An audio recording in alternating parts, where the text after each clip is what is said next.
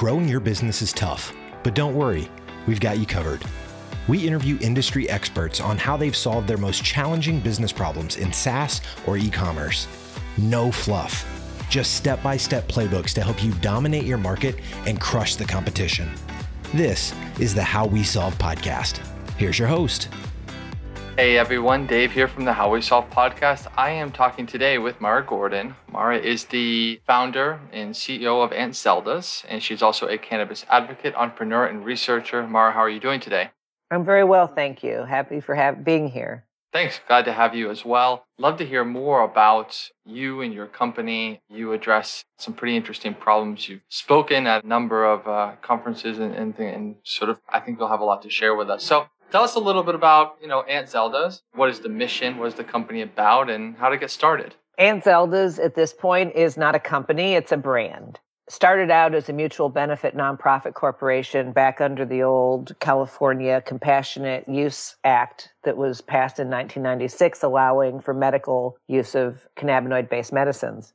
When I first entered this space, there was really nobody doing lab testing as far as looking at what was in things besides, people were testing flower.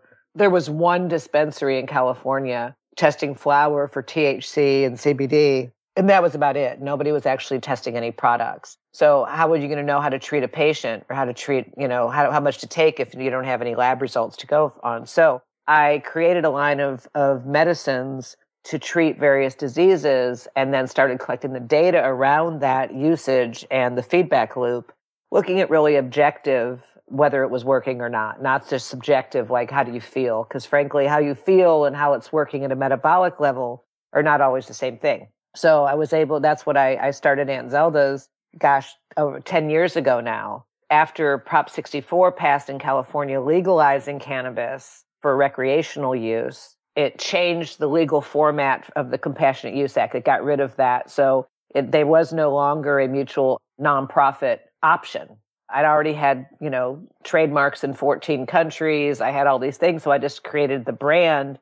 And now licensing, initially I had a manufacturing facility and I didn't like having to do that. So now I license the SOPs and the IP and the brand. Like we're in South Africa, going into Brazil, getting ready to open in Massachusetts, California, of course, and moving from there. Awesome. There's a lot of confusion about the industry. You even corrected me earlier when we were speaking about the usage of the term cannabis and CBD and THC and hemp. And I was wondering if maybe you could help some of the listeners differentiate between those terms so we have a better understanding of what we're talking about. Absolutely. And thank you so much for giving me the opportunity, because this is one of my biggest pet peeves about cannabis and hemp. You talk to hemp farmers, well, not even the hemp farmers, the hemp industry people. They talk about CBD all the time. That's just a big marketing ploy and they'll call it hemp. They'll call it CBD, and then they'll call it marijuana. Well, marijuana is a pejorative term that should never be used by anybody. First of all, it's racist. The only difference between cannabis and hemp is it's a completely subjective thing that has no basis in science, and it's about the fact that one has below a certain threshold of THC and one doesn't. The hemp people are saying, it's not going to have any psychoactivity, so don't worry about it, as if psychoactivity is somehow a bad thing, instead of the fact that it's not. I mean, we have psychoactivity from drinking a cup of coffee. We have psychoactivity from having a glass of wine. There's so many different things, even just going for a run. So somehow we have vilified the idea of it. The hemp market, the hemp industry has really done a huge disservice to patients because they have passed the Farm Bill or got the Farm Bill passed in order to be able to have across state lines movement of hemp. And somehow they've made it where CBD is okay, but THC is bad.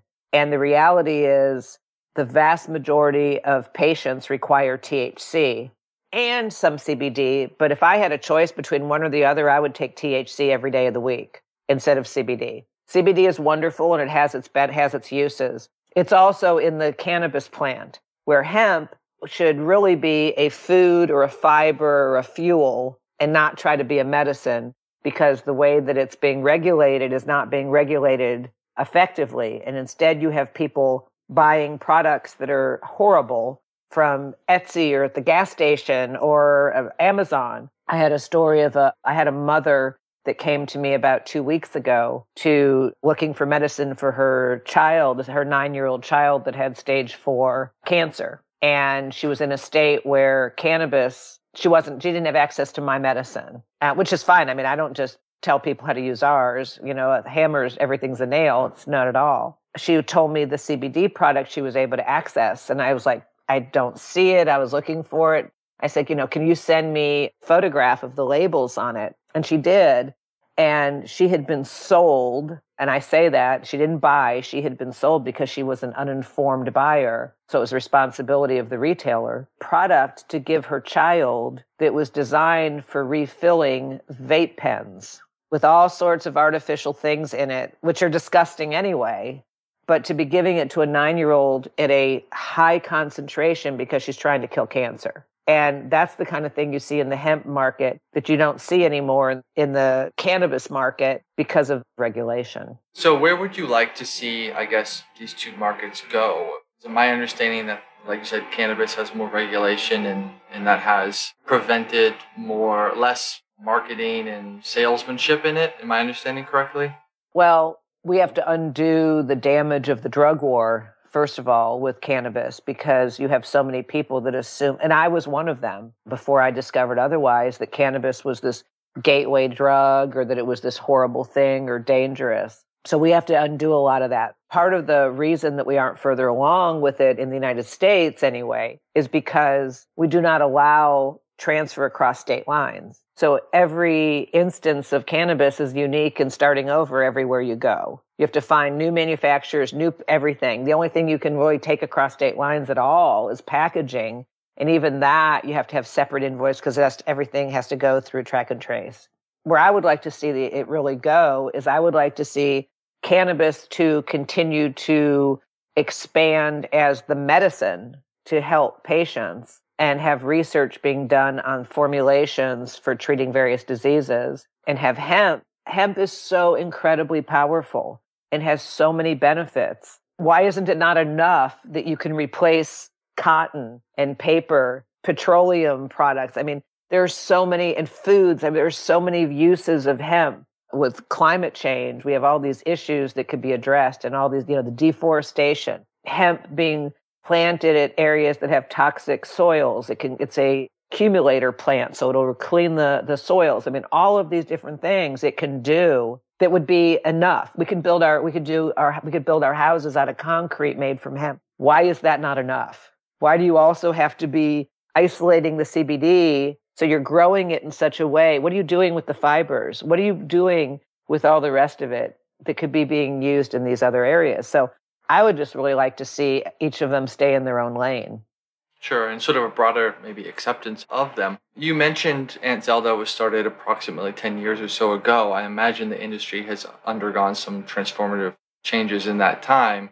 I'd love to hear a little bit about the differences between then and now. What was it like starting back then? So when I first started, there was no Facebook groups for cannabis. Now you can't swing a cat without hitting one. There was THC Forum, which was basically a bulletin board. There was a few people on Twitter that I could find to ask questions. And this is like, late 2010, early 2011. When I came out saying, well, I'm going to collect data around cannabis and I'm going to, figure out how to treat these diseases, people pretty well thought I'd lost my mind, that there was no such thing as collecting data around cannabis. It just isn't possible because of all the variances. People thought I was crazy. And I was like, okay, you just keep on thinking that while I go ahead and do it, which is what I did. As a result, I've made some pretty big inroads. We've completed our clinical trials on insomnia formulation at Xolaria. It's coming out. Xolaria Therapeutics is coming out with Zenivol, which is the insomnia. It's been through clinical trials. And that's a formula I created here in California. We call it Aunt Zelda's. We call it nighttime. All of that has been able to happen because of all these years of data that I was able to collect to validate what's working and what isn't working for different diseases. Also, when I started talking about this, there weren't as many conferences. I mean, at the time when I started, you had HempCon, you had the Cannabis Cup, you had Patients Out of Time.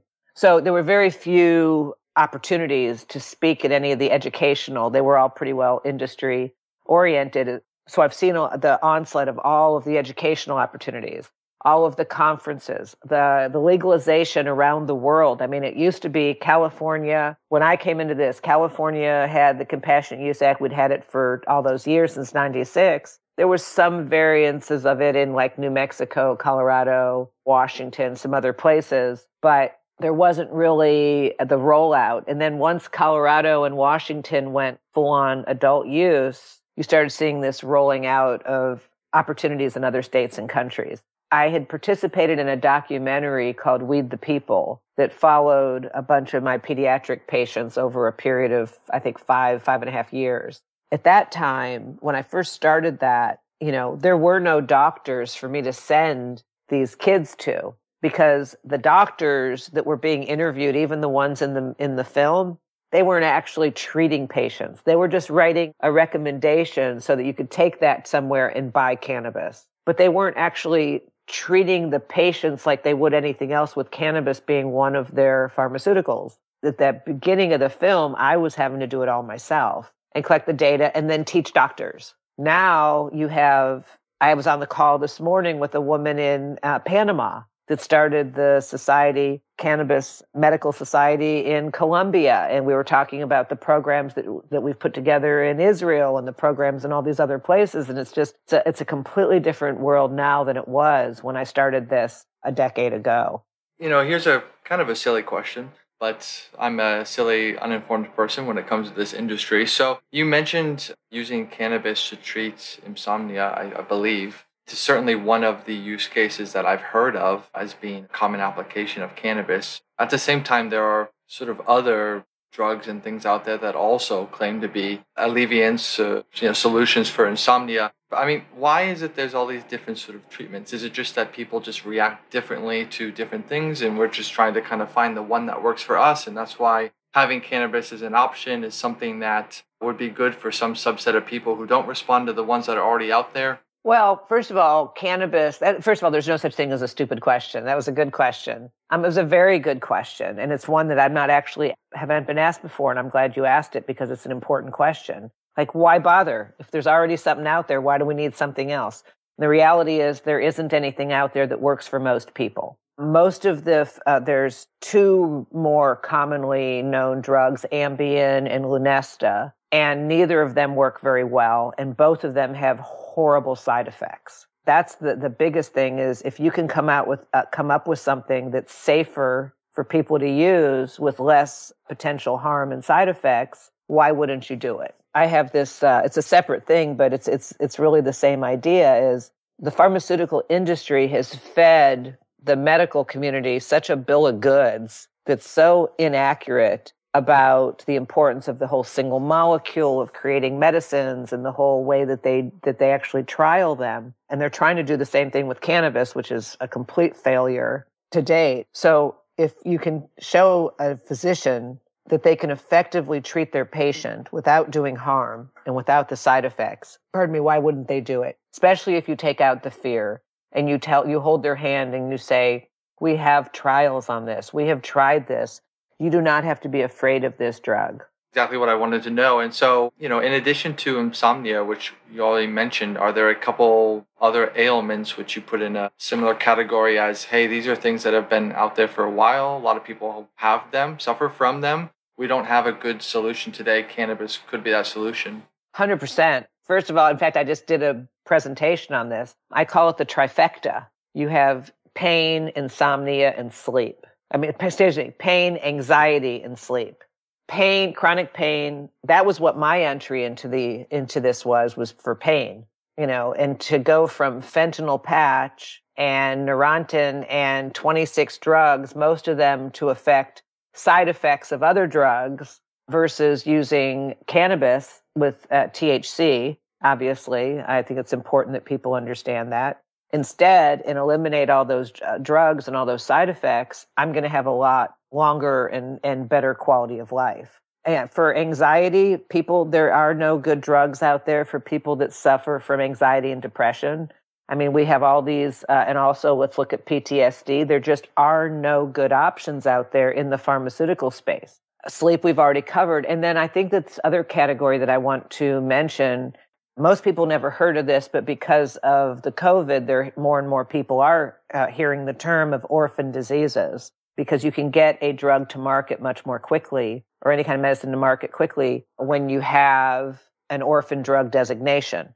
What that means is you have under 200,000 people in the US who are suffering from a disease. Well, that's not enough people for the average pharmaceutical company to invest the exorbitant amount of money it takes to go through clinical trials. So instead, these people are left either using off-market purposes on the drugs they're using or just not being treated. And cannabis has been extraordinarily beneficial in quite a few of these. For example, the tremors in multiple sclerosis. Some of the side effects on ALS can slow it down. Huntington's disease. Even pediatric cancer is a orphan designation, because to try to get a drug company to develop a drug specifically for children is almost impossible because of the potential risk. All right. And then people just don't have the stomach for trying things out on kids.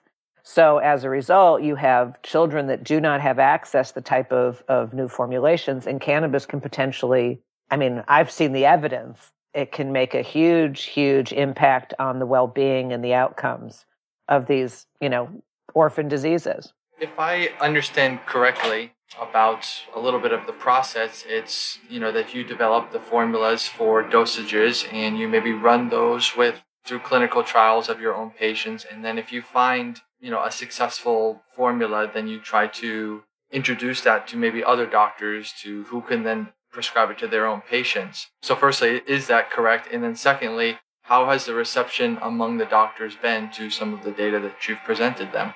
Good question. There's a little nuance to what you said in that I don't do clinical trials with Aunt Zelda's. What I do is I collect empirical data and I have the feedback loop. For example, we collect about 300 data points going in on each patient. And then we look at the lab results of the actual products that they're using, no matter whose product it is. We're able to actually look at the COAs on that, follow back through with the patient on what they're using, how they're using it. And then also, depending on what the disease is, there's always some sort of a scale, whether it's a pain scale or a cancer marker scale or whatever it is. We're able to actually get pretty darn good data, objective data on what's working and what's not. When we accumulate enough of this, we can start predicting for, it's not going to be exact because everybody's endocannabinoid system is different. Everybody reacts differently. But when you have enough people, just the sheer numbers of people, we can start looking at the other data points to try and figure out what are the differences between these to make a difference in this one. And if we get it, frankly, the way I feel about it is if we get it right 80% of the time, that is really good. That is really, really good. Now, how do doctors respond to me on this? At the beginning, I got no respect. There was a few who did. In fact, I had one doctor, Dr. Jody Goldstrich. He's a former cardiologist, lipidologist, internal medicine doctor. The guy is he's forgotten more than I'll ever know. He hounded me. He actually hounded me to ask if he could follow me around and see what I was doing with patients. So I had him sit on like 70 phone calls with patients, and then he was able to then work with patients directly himself.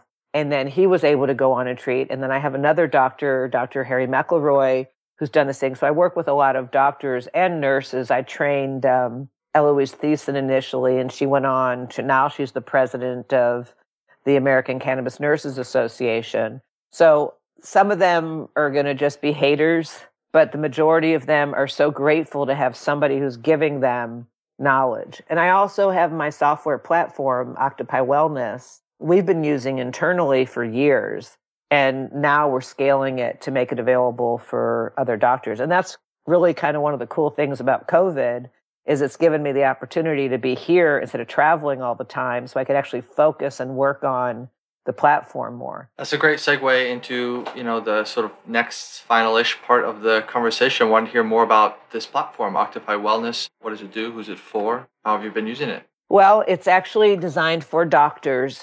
if I think about it in terms, who are we ultimately serving? It's ultimately serving patients, because the patients are the ones that are going to benefit from having their doctors to know how to treat them. However, it's designed for physicians to use with their patients. So let's say you go to your doctor and you're complaining about sleep issues. Just keep it really simple. When your doctor goes and looks at what are the treatments available for sleep issues, let's say insomnia in this case, it's going to show them Lunesta, it's going to show them Ambien. It might show, one or two or three others as well. I also want it to show cannabis.